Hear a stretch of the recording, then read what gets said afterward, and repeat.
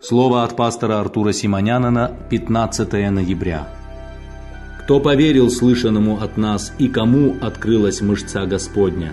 Пророчество Исаии, 53 глава, 1 стих. Иисус Христос тот же вчера, сегодня и вовеки. И я не верю, когда люди говорят, что сегодня Бог не может исцелять и освобождать людей. Создавший человека Бог неужели не в состоянии творить чудеса? Один человек как-то спросил меня, как получается, что в вашей церкви люди исцеляются? Наверное, это от дьявола. Удивительно то, что ему легче было поверить в исцеление от дьявола, чем от Бога. В своем слове Господь говорит нам: «Я твой целитель». В 5 стихе 53 главы книги пророка Исаии написано: «Он изъявлен был за грехи наши и мучим за беззакония наши». И тут же пророк пишет: «Кто поверил слышанному от нас, и кому открылась мышца Господня?» Возлюбленные, кому открывается мышца Господня?